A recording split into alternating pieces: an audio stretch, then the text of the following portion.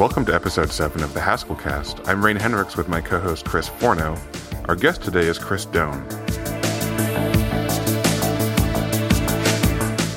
Chris is the author of the Fay library, Haskell Mode, and Structured Haskell Mode for Emacs, and tryhaskell.org.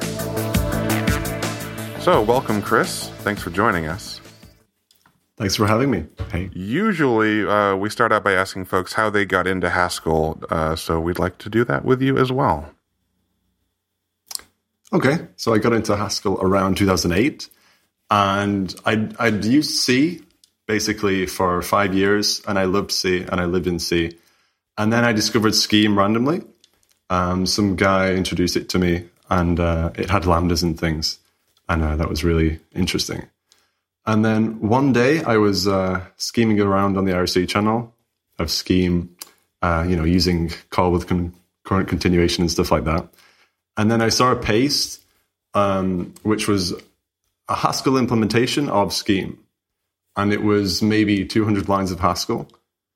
And I basically understood it without knowing Haskell. It was using pattern matching and data types and GADTs and stuff, ADTs. And yeah, I thought that is a language I've got to learn.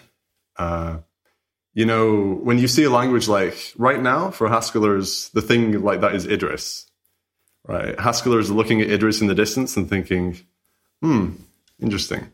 And that was the same for me with Haskell. So I knew I had to learn it. So then it was New Year's Eve on, I guess, 2009.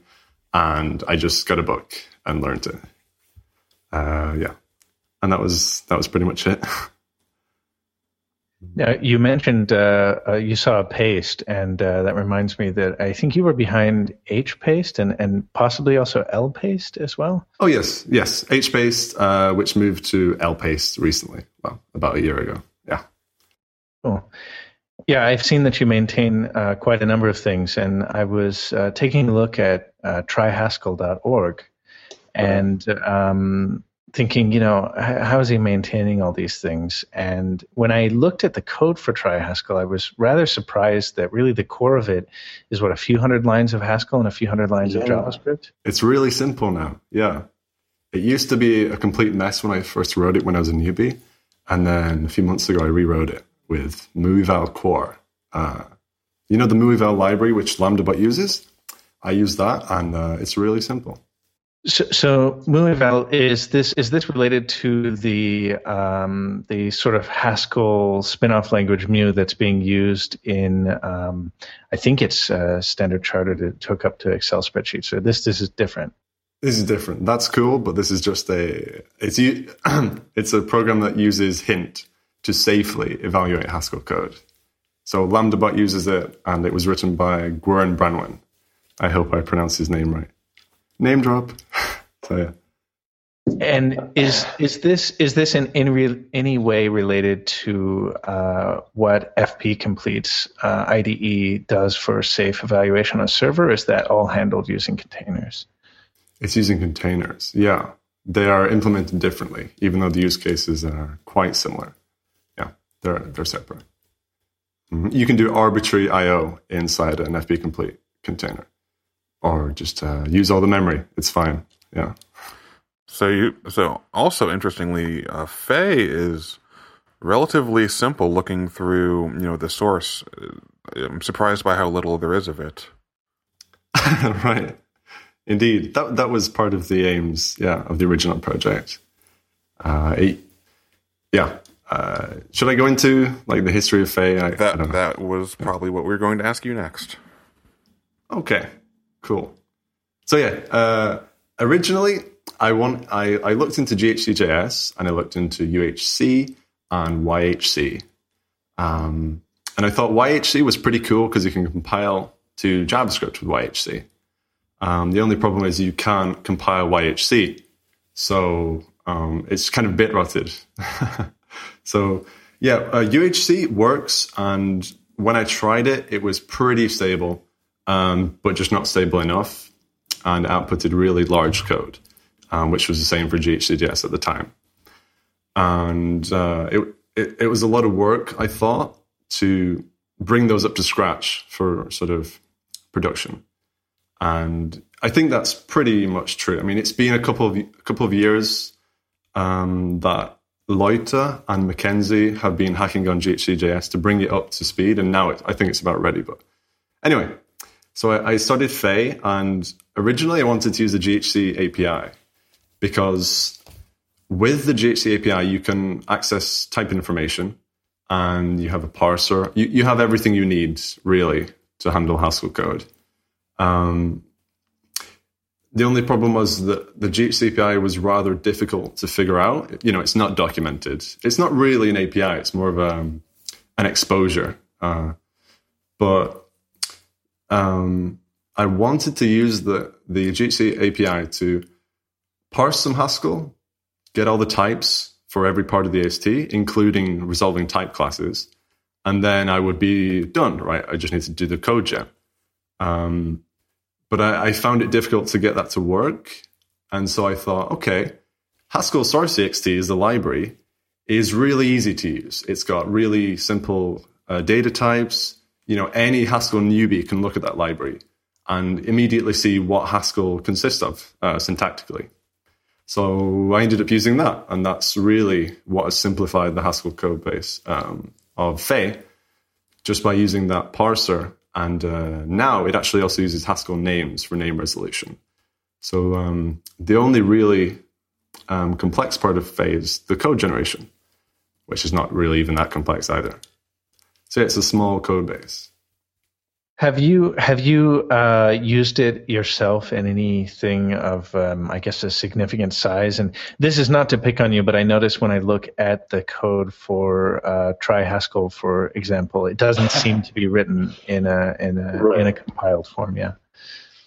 Yeah. For Try Haskell, it was written before I wrote Fei years ago, and most of the code is the actual tutorial. And I do actually plan to rewrite that as well. Just not yet. So that will happen. Fei, I originally wrote with the intention of being production ready-ish. So I wrote it in a few weekends, and then I started using it in production at the company I worked at, which was fine. It was working. I kind of replaced one page of a whole website, which had a bunch of JavaScript, just to test it out and see if it worked. And it did work, so that was good.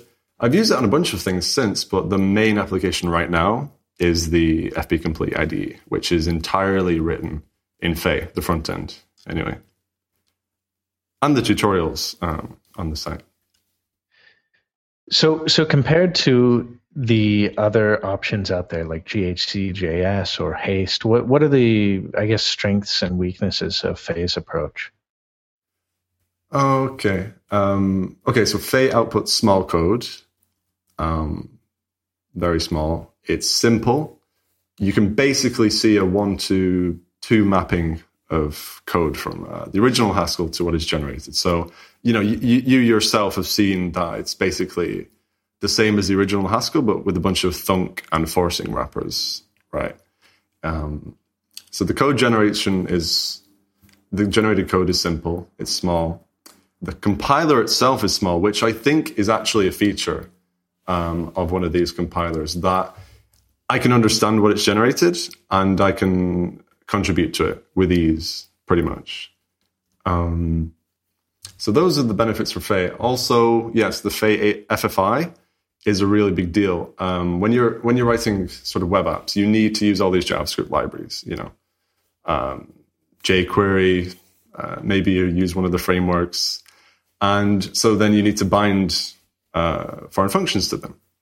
And it has to be convenient. Otherwise you're weighing up the costs of using Haskell altogether, right? If it's not convenient enough, you're thinking, I should just be using JavaScript. So the FFI makes it really easy to use callbacks and use native types, simple types like string and lists of things or whatever. And it's based upon UHC's FFI, so I should give them due credit. They came up with this idea of having these format strings and stuff. That was not my idea, so I stole that. And those are the main advantages for Fei. I'll go the other direction. For ghcjs, obviously the advantage is that you have type classes, you have full Haskell. So Fay does not have type classes because it doesn't do any type checking. You rely on the GHC compiler to do that. Maybe I should have made that clear earlier, but okay. So ghcjs is full Haskell. It's full GHC Haskell, which is, Haskell plus 100. So you can compile a lot of libraries. You can compile Fay with ghcjs. And I think, actually, the implementation of the runtime is quite nice now. It even has, like, STM and some surprising features. Right. Yes, right. It has threads. It has a concept of blocking I/O and things like that. And that I/O is underneath. It's implemented with a continuation passing style, semantically. I know that underneath it's actually implementing a full stack and stuff in JavaScript. But the implementation is really nice. And so it's full Haskell. It's nice. It's rather large. Like, it used to be really huge, but now it's just pretty big compared to Fay, the output. And the speed, I think, is faster than Fay, and that's good. So yeah, that's ghcjs. And then in the middle sits Haste, because Haste, like ghcjs, compiles from the STG, instead of Fay, which compiles from Haskell syntax and then does some desugaring and then code gens. Both of these compilers use the STG, which is, I guess I should explain this. GHC compiles from Haskell to core, then to STG, then to C++, then finally LLVM or assembly, I think. But yeah, STG is like core, but with some more things resolved. So, is this function fully applied, or is it queried, or things like that. Anyway, so those two both compile from GHC's STG. Is that clear, or I don't know? I think so. Are you guys familiar with that? I don't know. The audience maybe is not. I'm not sure. I think it's clear enough to follow for most people out there. Yeah. So Haste sits in the middle in the sense that it doesn't try to be GHC Haskell. So it doesn't have threads. It doesn't, at least as far as I'm aware, it uses an asynchronous way of coding like normal JavaScript. It has the FFI which Fay and ghcjs use, which ghcjs does not have. It has the standard Haskell FFI, so you have to do more wrappers and things like that. Haste outputs small code, and it doesn't have any of the GHC standard library. It's more like Fay in its standard library, but more like ghcjs in what it supports. So it supports full Haskell 98 plus GHC extensions, but not, GHC's runtime thing. So it sits in the middle. It's quite nice. How would you compare it to something like some of the attempts to bring stronger typing to JavaScript, like TypeScript?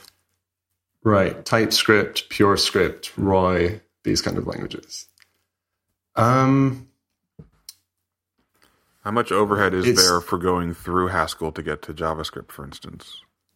Right. There's an overhead in two ways, I guess. There's performance overhead, and then there's debugging overhead, which is a problem. If you have some problem which is outside of the scope of Haskell semantics, like if it's a Haskell exception, that's easy because, it's a pattern matching error or something.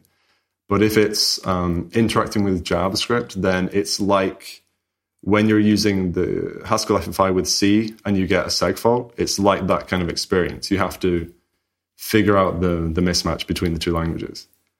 There's the debugging kind of overhead, which can be acceptable, really, because, Haskell fails less often, basically. So most of the time, if you get your FFI bindings right, you're okay. And then, there's the performance overhead. So either there are two applications for JavaScript. Either you're writing some kind of high performance tight loop, or you're going to write an application, like a big, massive thing like the FP Complete ID or whatever. So in the case of an application, it doesn't matter how fast stuff is, I don't think. As long as it's not more than, say, 5 times slower, it's okay, I think. Whereas if you're going to do those tight loops, then maybe those kind of statically typed versions of JavaScript are a nice kind of, they're like C, so TypeScript, PureScript, and Roy, those are really nice. I like those approaches. Are source maps something that could help with the debugging overhead? I think so. Yeah, I implemented a limited implementation of source maps for Fay a few months ago, and that's good. You can use the debugger, for example, so you can step through expressions of Haskell, like you can do with GHCI, which nobody does. Nobody uses GHCI for debugging, I guess, but you can do this. I think I saw in your video, Chris, your second Fay video, you did a little bit of stepping through the evaluation. But the only problem is, you're stuck inside thunks sometimes, like forcing thunks, which takes you away from the code. And that is something to deal with, I think. You don't really care about going into the runtime code. You just want to see your actual Haskell code. So source maps, it's a little bit there. I did a little implementation. ghcjs doesn't have it yet, but they want it, and I'm not sure about Haste. But yeah, it's a nice idea.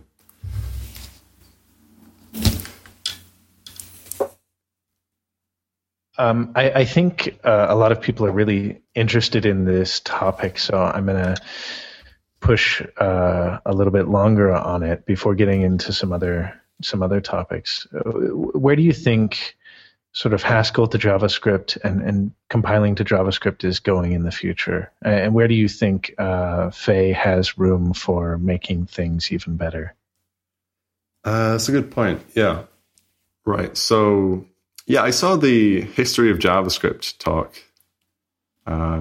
which was interesting, which predicted a future that everybody would be compiling to JavaScript and nobody would be using it unless they were, doing legacy code.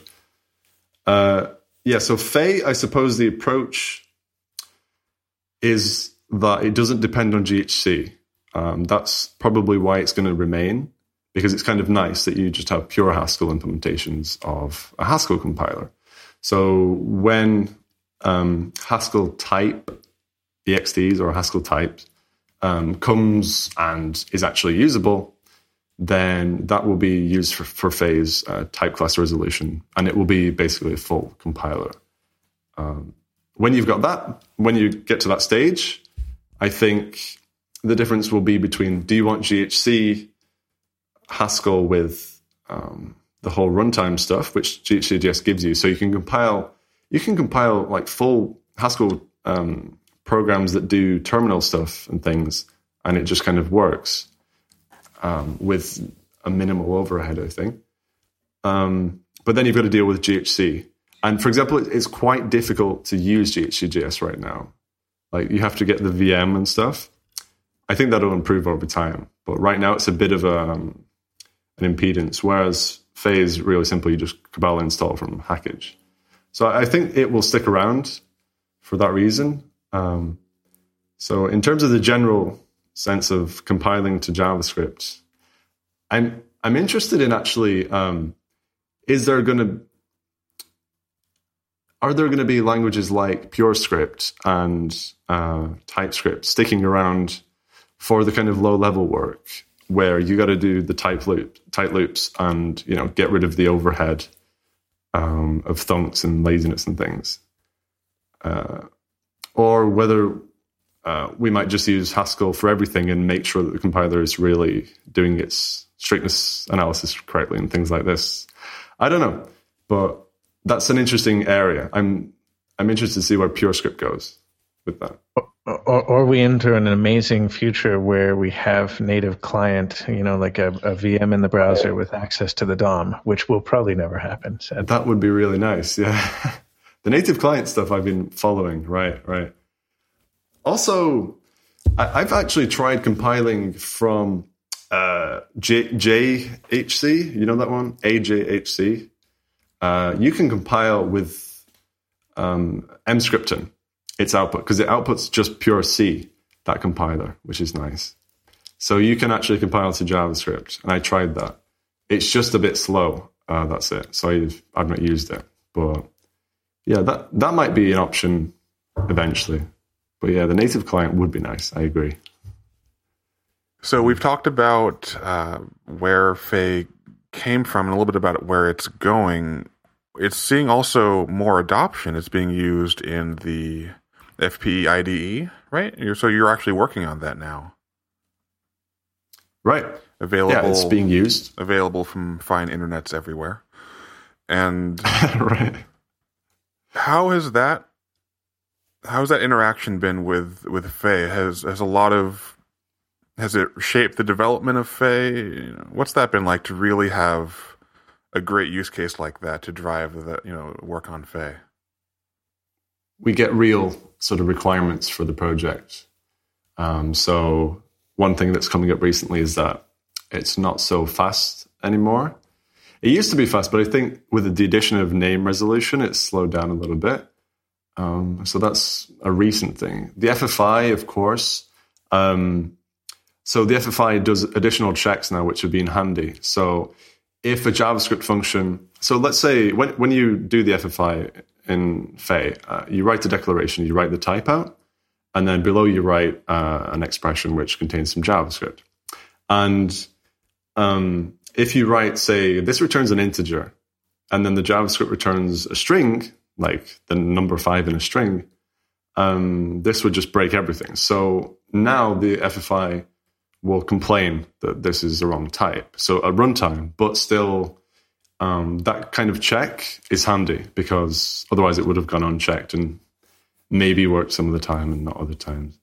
But mostly, I think our big project, we have something like 15,000 lines of Fay code for the IDE. And that mostly just stress tests every feature of Haskell, mostly, that Fay supports. And so I should mention that the project is now maintained by Adam Bergmark and has been for like a year. And he's very interested in making sure that we test it with our big code base because it's a good use case.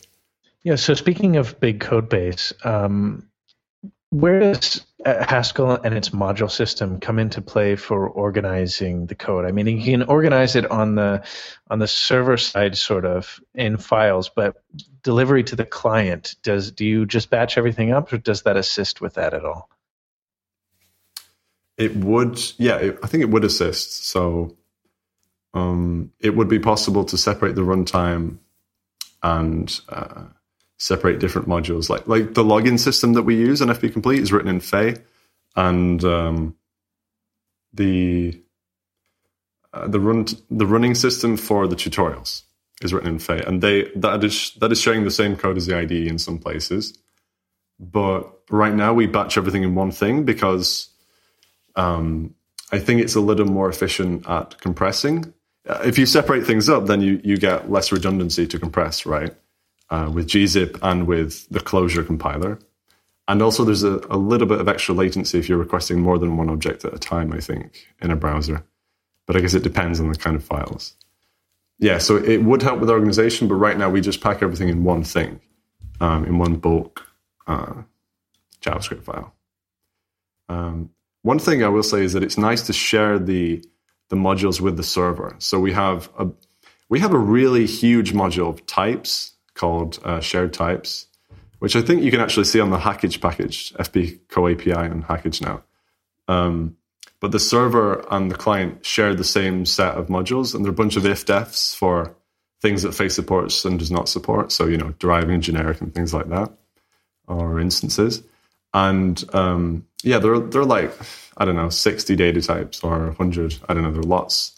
And we get this assurance. Whenever we build, we have a process which builds the server side and the client side and makes sure that if either of them don't build, it's because the types don't match anymore. So whenever we hack on a new feature, there's a process of adding client-side support and server-side support, but they're always in sync, and that is really nice. That's interesting because I know that one of the benefits for something like ClojureScript is that you can kind of move code in between the client and the server as Clojure, but hearing you mention sort of types and data types that you're sharing between the client and server, you're not necessarily sharing the same sort of I don't know, algorithmic code, but you are sharing type definitions at least. Exactly. Yeah. I mean, in one case, we are sharing some code. Like there's a kind of ACL. It's not a security ACL, but a display ACL. And we use the same code for client and server. And it's important that those are the same, right? So you might as well just use the same functions. So yeah, that is really nice to have that. Obviously, with ghcjs, I think you would have more overlap potential because there's no subset, but that is a really good feature. Interesting. So maybe let's talk about, switch gears for a bit, talk about Try Haskell for a bit. Sure. So how did that come about? What made you decide that we needed a Haskell REPL on the internet? This was 4 years ago. Good question. I think I saw Try Ruby, which was pretty much the only Try X thing out there. And it was really cool. And it was by Y, you know, that guy, _Y from the Ruby community. And it was really nice. It was kind of aimed at anyone, not just programmers, but any old person who stumbles upon it. And it says, you know, you did 2 + 3. Amazing. Good job. You know, it's like really encouraging for anybody. And so I thought, let's have that for Haskell. And I saw that LambdaBot could do evaluation. And I looked into how LambdaBot was doing evaluation. And I just used the same library and put it on a website. I had to write a console library beforehand. And then that was it. I did this tutorial. Afterwards, I noticed that there were sort of forks based upon the console library. So there's Try Closure, Try Arc, even. Try GitHub is using the same console library. So those are cool. But yeah, Try Haskell. I really wanted an interactive tutorial which would not only show you stuff, but get you to type stuff out and check your answers and stuff like that. I should expand it more with more questions like write some code for me and I'll check it, that kind of thing. I would like that. Have you had, I'm sure there's been some interest in some use of it. Have you had any attacks on the general premise of allowing remote code evaluation or anyone going off in weird directions you didn't expect, even if it wasn't malicious? Not yet. If you try to do something like sum of the infinite list, it just bails out after 2 seconds and says, sorry, try again. Nobody's tried that. Seems like MooEval does a good job of handling those bottoms, and I would guess, yes, although I haven't tried, it's probably a lot harder to do that in many other languages. Right. I mean, by comparison, Common Lisp is basically unsandboxable. It's really, really hard because every cool feature in Lisp is about subverting something like a sandbox. You can do evaluation, change the environment stuff. But yeah, with Haskell, you just don't import I/O, and that's it. And if you try to do print, it's not even going to be run, right? It's just an expression. And so speaking of not importing I/O, you had a blog post about a pure I/O monad, right, so that you can construct I/O-like computations using the vocabulary of I/O and have it not actually perform I/O. And right, my understanding is that that's essentially a free monad. Yes? No? Yes. Actually, I made the blog post and I linked to Russell O'Connor, who did a free monad implementation of I/O. So there's a good example there. Cool. Yeah. So it seems like free monads are becoming very popular these days. Do you have any thoughts about that? Have you had a chance to use them? Only for playing. I haven't used them for a real thing yet. I was thinking of actually rewriting the pure I/O library with a free monad API so that you could do more stuff with it. So yeah, that might be my use case. One of the interesting things about free objects is that they're the objects where the laws hold by construction, because they're the laws that the definition comes only from the laws. Right. And so in some ways they're nice, sort of teaching objects, because you can say, hey, what does a monad look like? Well, it has to look something like a free monad. Right. And so using that for, what would pure I/O look like? Lets you say, what's the essence of monadic I/O? Indeed. Input, output, exceptions, maybe even threads. You can make, some semantics for that. And then interpret it, as you like. Yeah, so I enjoyed that post, and I've been seeing so many different posts on free monads, and they all approach it from a slightly different direction. That it's been helpful for me to get my intuition around that too. So thank you for that. Oh, sure.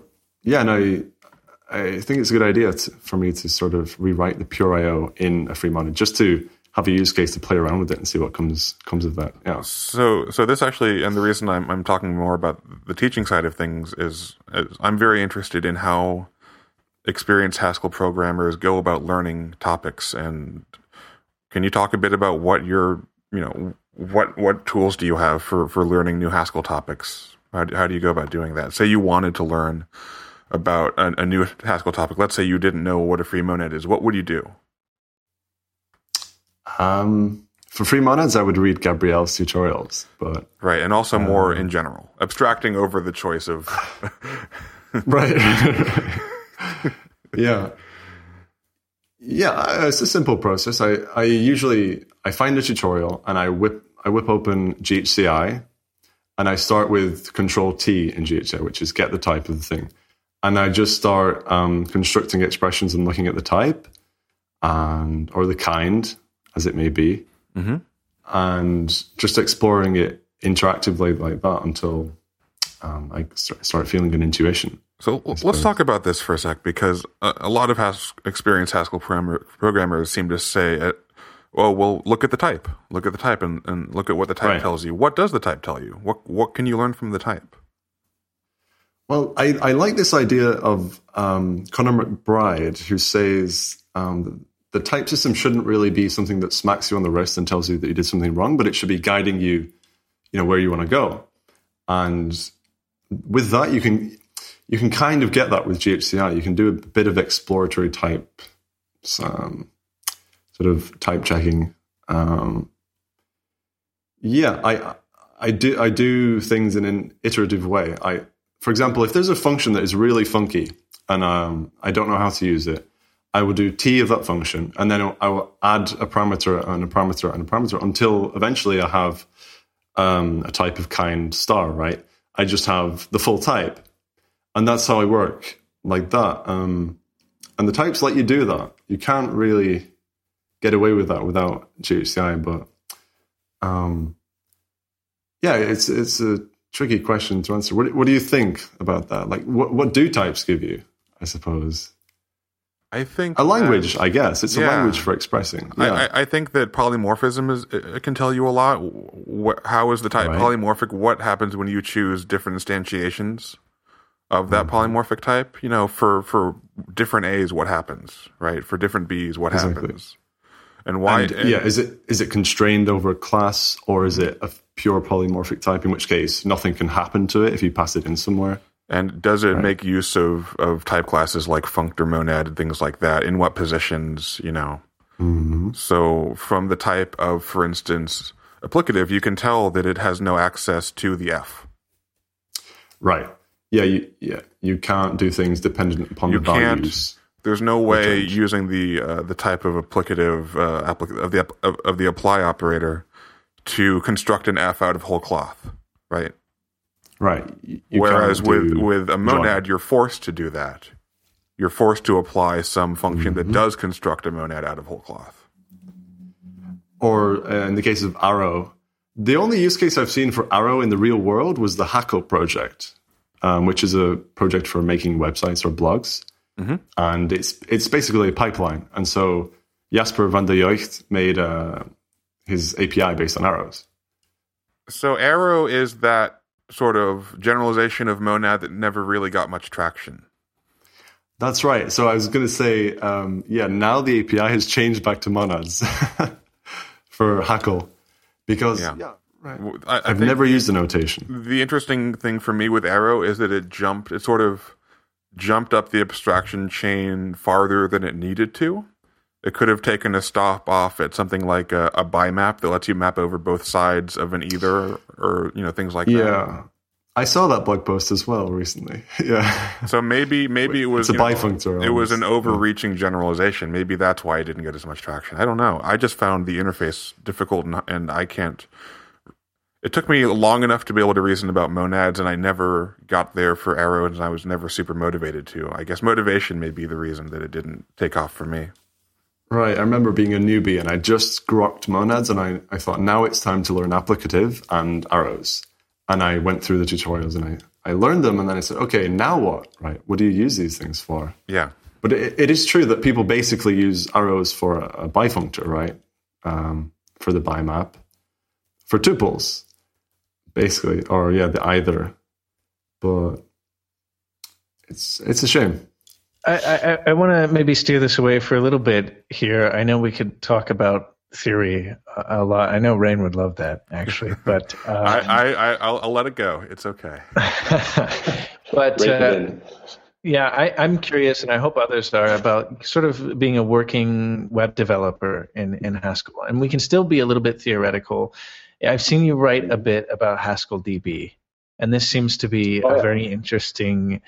It's an interesting area, right? You go into a very unsafe, but what should be safe area of databases, and you have this, sort of strange interface between them. That's right. Right. So what has been your experience actually using something like Haskell DB? I mean, is it ready for production for most people, or has it been sort of a fun thing for you to play with? It's not ready for production for most people. It's ready for production if you are happy to fix things that come up as they come up. Because when I used it, simple things like not quoting special keywords in SQL, for example, user, you should quote that if you're using Postgres. Simple things like that, which are just basic stability issues, arose in Haskell DB's backends. But the actual the idea behind it, the concept, is really nice. It has, so for people who don't know Haskell DB, it's a relational algebra, I suppose, for databases. It's a library which defines, a few combinators for doing. It's a monad. So the monad consists of doing selection, restriction, projection, which means, restriction is where x equals 1, projection is take these two fields. And in the projection, as opposed to returning a tuple, Haskell DB has its own HList implementation, basically, of arbitrary records which are extensible. So you can say project this field and this field, like you would in SQL. You would say select username and age or whatever. And in the same way with Haskell DB, you can project those two fields and return that stuff. And at the end of the monad, it produces some SQL which is executed, and that's it. That the type safe side is really nice. And again, coming back to the stability, I found a bug in it, which I don't know. I don't think it was by design, but just by implementation, which is that you could do an update for a field that didn't exist in your table. So I patched Haskell DB to support that properly, so it would, stop you from trying to do that with the type system, which was nice because I had to do a bit of type level programming. I had like a loop inside the type system. But anyway, I have a blog post about that. Although the monad is very interesting as well, not just for safety, but for composition. So, for example, pagination is a thing that you do all the time in a database, right? Take from here to here, take a range of the results. And that is something that you can put as a combinator and then just put at the end of your query. You can say, okay, select this and this and this, and then, oh, by the way, paginate. And it will just compose properly. And the joins will happen and the type system will make sure it's safe. And so, yes, it's a lot of fun, Haskell DB, for that reason. I think it might be important to make the distinction between ORM, something like active record, and relational algebra in your programming language, in a monad or whatever, something like link or LINQ. Is LINQ not sort of comparable to Haskell DB? I think so. I haven't actually used LINQ, but I've heard the comparison made. suppose it's like a list comprehension, but again, a list comprehension is basically like a monad in the list monad. Yeah, and it's interesting that this is sort of not really solved in many languages, considering that this is something that if you go back and read Codd's early papers, he always sort of envisioned a relational database working this way. This idea of using, SQL, let alone using it in strings that you send at runtime, probably would have worried him. Generating strings, arbitrarily. Active Record I've not used. And what is the difference there between Active Record and, say, this?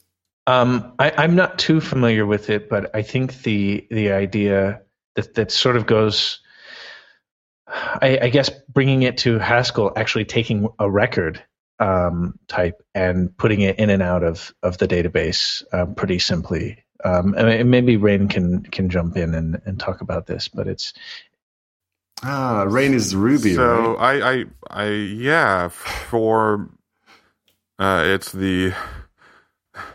It's I don't like to talk about it, but yes. Right. Your past. So I think I'm kind of honor bound to point out that database queries are, highly rigorous in some ways that make it nice to reason about.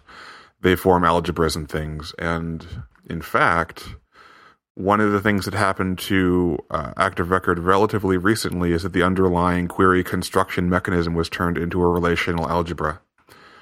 To the extent that you can do such a thing in a language like Ruby that doesn't give you some of the nice, properties that help you reason about things. So you just kind of do it by brute force. And so you would get the composition, but not the type safety. Mm-hmm. And what that's actually allowed is the ability to refactor at a sort of a higher level to rewrite a bunch of things in ways that have better asymptotics and whatnot, that use caching more effectively because you have better tools to reason about cache evacuation and stuff like that. When do you need to cache? When is it safe to remove something, et cetera, et cetera. So because you have these algebraic tools to reason about that, now they've been able to make some surprising performance improvements to Active Records underlying this AREL thing that I think would have been difficult, if not impossible, without some of the rigor that they've added. Right. Another benefit of rigor. Yes. Performance benefit. It lets you reason about things, and laws let you reason about things. Yeah, I should clarify that HaskellDB does not really optimize your queries. So you need to use a database like Postgres, which does your optimization. But it could, because it's a fertile ground for sort of equational reasoning and things like that. Definitely. One of the interesting things might be, and I don't know how it's structured internally, but if you have some sort of internal sort of recursive, data type that's representing the query structure, something like plated from lens allows you to go in and do term replacement. So pattern match on a subtree and replace that subtree with a different subtree. So what would the use case be? So a simple example would be if you've got like a little addition expression language where you have literals and addition and negation. You can do double negation elimination. You can pattern match on neg of A and turn it into A. Right. And there may be ways that you can use something like that very simply to just prove equations about things that have to be equal to each other relationally, and then replace one for the other. Yeah, there's a nice playground there and stuff. I suspect it might be difficult to apply anything but maybe a handful of very simple optimizations to something like a database, complex database query. But I could be wrong on that. Yeah, it's nice. It depends on the query. Yeah, it's nice that you can start with such a simple tool, which is literally write a function that defines the equivalences by taking a pattern match and providing a new subtree. And then this uniplate concept is basically the traverse the tree, find the fixed point of applying these things until you get to something that you can't apply anything to anymore. Yeah, that's a nice area. And that's one of the simpler tools that you can do once you have this kind of rigor. So just to kind of round this out, you mentioned that you have to kind of fight with Haskell DB. So I don't assume that you're using it in every sort of production database driven app that you've built. I mean, if you are, that's interesting. If not, what do you tend to rely on? Right. Yeah, so I used that in production at my previous workplace for everything. If you want something equivalent to a Haskell DB now that's modern, Esquelito is kind of similar. I'm not sure that it works the same way. I've not really worked with it beyond simple queries. So we're using that in production at FP Complete when needed. Otherwise, we're using persistent. For my own projects, I'm basically moving over to persistent and using Esquelito. Okay, so the difference between persistent and Esquelito is that persistent just lets you query an object, like a person, by a key, but you can't join. You can't do joins, and you can't do SQL level functions and things like that. Whereas in Esquelito, like HaskellDB, you can have a little language which maps over to SQL, so you can do things like call SQL functions which do things. So yeah, when you need to do joins for fast queries or so in IRC browse, that is a big database and it needs custom queries to query it properly because it's like 30 million rows, and you can't just query them all with persistent. So you need to do custom queries. So in that case, you need something like Esquelito to do custom queries, where you can apply functions. Yeah. Would it be possible to write that query as, say, a function or stored procedure at the database layer and then still use a simple database library? Yeah, I think so. A view or a function. Yeah, and then just use persistent to query it. I think so. Sure. But then you've got to put it in the database, which is, I guess, a debate, isn't it? It's I think in large web shops, it's very hotly debated. Especially among the operations team and the ones who have to handle deployments. Right. Indeed. Yeah. Let's switch over to talk about Hell a little bit, or your Haskell shell. Let's clarify. Yeah, the Haskell shell that you wrote and I assume play with. I don't imagine you use on a day-to-day basis. That's correct. Yes. Welcome to Hell. Yeah, I'm still figuring some things out. I still play with it and I'm still tweaking it every so often. The main problem is how do you launch an arbitrary program? Like, how do I run xmonad? Do I A, bind it to a name which calls the function, calls the process, and I have it in a library? Do I B, call it by a string, like just sh space and then a string with xmonad in it, which is really lame? Or C, as an option, do I take every single function, every single binary in my user bin directory or path, and then automatically bind those in scope? Those are the ideas that I'm playing with. So, yeah, that's the main thing that's holding me back right now.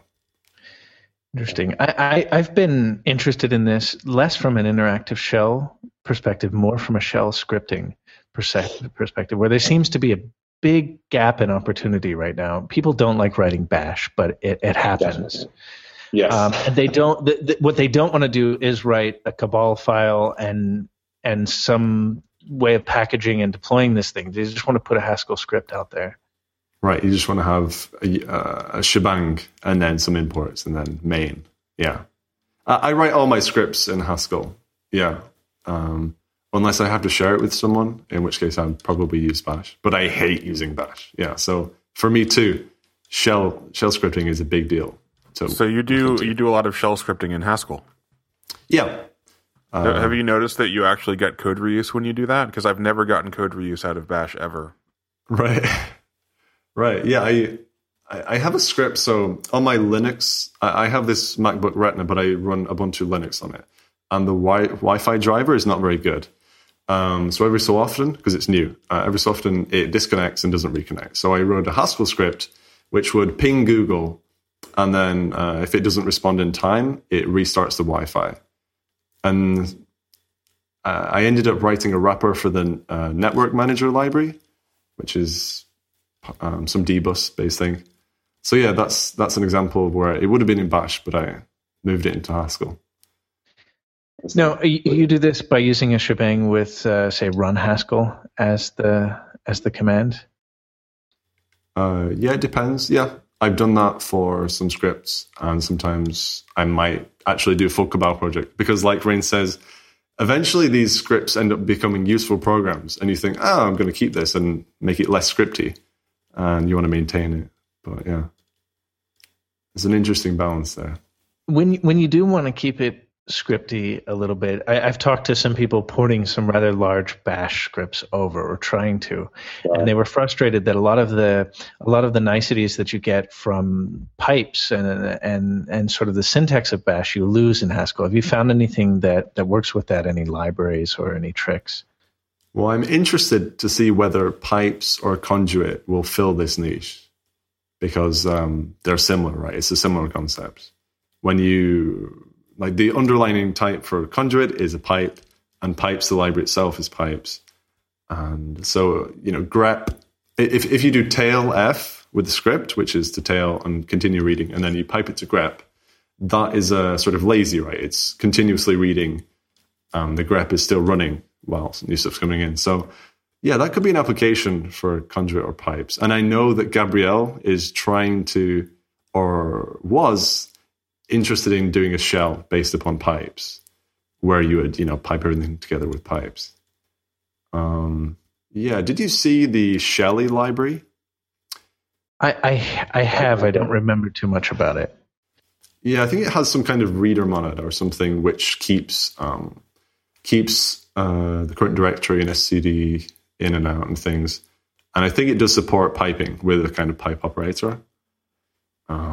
Right now in the Hell shell, I'm just using lazy functions right now. So just piping with bind. But indeed, either conduit or pipes looks like an interesting direction to go in, especially if you want efficiency and the convenience together. Speaking of toy projects that you wrote in an evening that make me sad because I can't write things in an evening, you wrote an IRC server called Hulk, right? Oh, right. Yeah, we use that at FP Complete for our little chats and stuff. And that predates these pipe-style libraries, right? Yes, it does. Have you thought about whether it would be useful to incorporate something like that into Hulk? Indeed. And I was talking to a guy on the Haskell IRC channel who was writing an IRC server with pipes, and it looked pretty nice. It's kind of like an updated version of what I might have wrote if I started now. Yeah, there are some...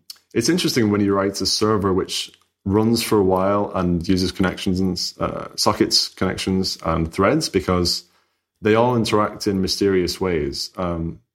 Like the Hulk server I wrote on GHC 6.12.3, and it worked fine for a year. Like it had an uptime of a year, and it was fine. And then I recompiled it with 7.04 of GHC, and I discovered that there was a bug where an mvar would end up empty, and then the whole program would freeze for a particular user or something. It's an old bug, so it was like last year. But at any rate, you get strange behavior, which you're not sure whether it's because GHC has improved or got a bug. But I found that particular program, either an exception was being dealt with strangely or socket closing. But yeah, it's an interesting use case. And maybe pipes and conduit with their resource handling, especially conduit, which has, I think, very particular resource handling, would help with that kind of program. So before we run out of time, I know there's not many of us Emacs users out there, but you've done a lot. You've done a lot of work with Haskell and Emacs, and recently releasing Structured Haskell Mode. So here's your chance to plug it and tell us what it does. Yes, and cool. I will stay out of it. Yes, I know that you tried Emacs for a little while, right? And then it just I keep coming back to it and trying it, and it keeps pushing me away. Yeah, You tried evil mode, right? And it's not enough Vim to be Vimy. It's not Emacs, it's me. Yeah. All right, right. Although I can say I took a look at your God mode, Chris.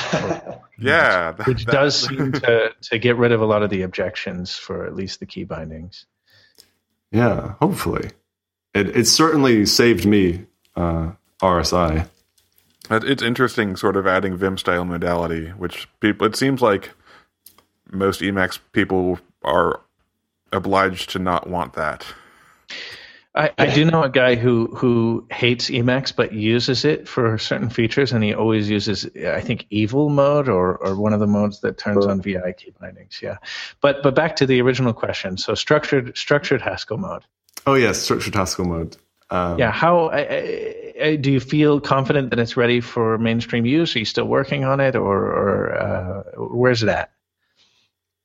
Right. I would say it's definitely ready for use, mainstream use, with the proviso that you don't use all of the features. So the more recent features, the whole thing is very experimental. Okay, so ideally I would be using Lambda, and everybody would be using Lambda. But structured Haskell mode is so it's a minor mode which enhances normal Haskell mode, provides structured operations.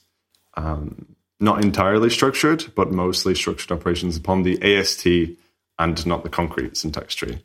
So the core features are things like navigation, right? So take me to the parent, take me to the end of the parent, kill this whole node and move it somewhere else. Those are the core things, and they work fine. Reindentation, so if I change some code and some code below needs to go backwards or forwards, it does this automatically. When I was able to determine the correct key combinations and use of the foot pedal to activate these things, I was very impressed by them. Right. How many foot pedals did you have? Like one or two? Only the one, so I was very limited. Right. I really like the idea of semantic editing, and it's a shame that editors historically don't support that. Was it really difficult to bolt that on? Do you have to do just a lot of send text out to an external program? I know you wrote a thing in Haskell that's basically the engine for this. That's right, yeah. So I passed this to Haskell src exts, which parses it. Say, hey, go rewrite this and then give it back to me and I'll stick it back in. Actually, not that part, just the parsing right now.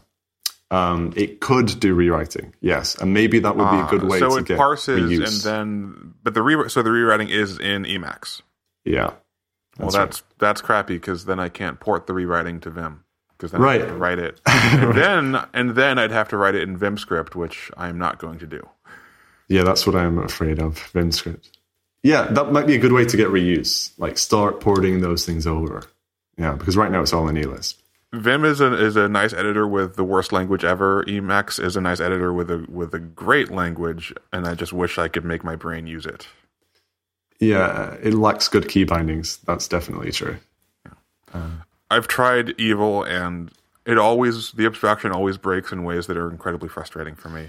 Right, me too. Like if you get 100 different Vim users, you're going to have 100 different sets of bindings that they use regularly. Everyone has a different way of using Vim, and people only write the stuff they care about, and then you just find all the holes they left behind. Also for Emacs, yeah. True. Mm-hmm. Yeah. So structured Haskell mode is pretty much ready.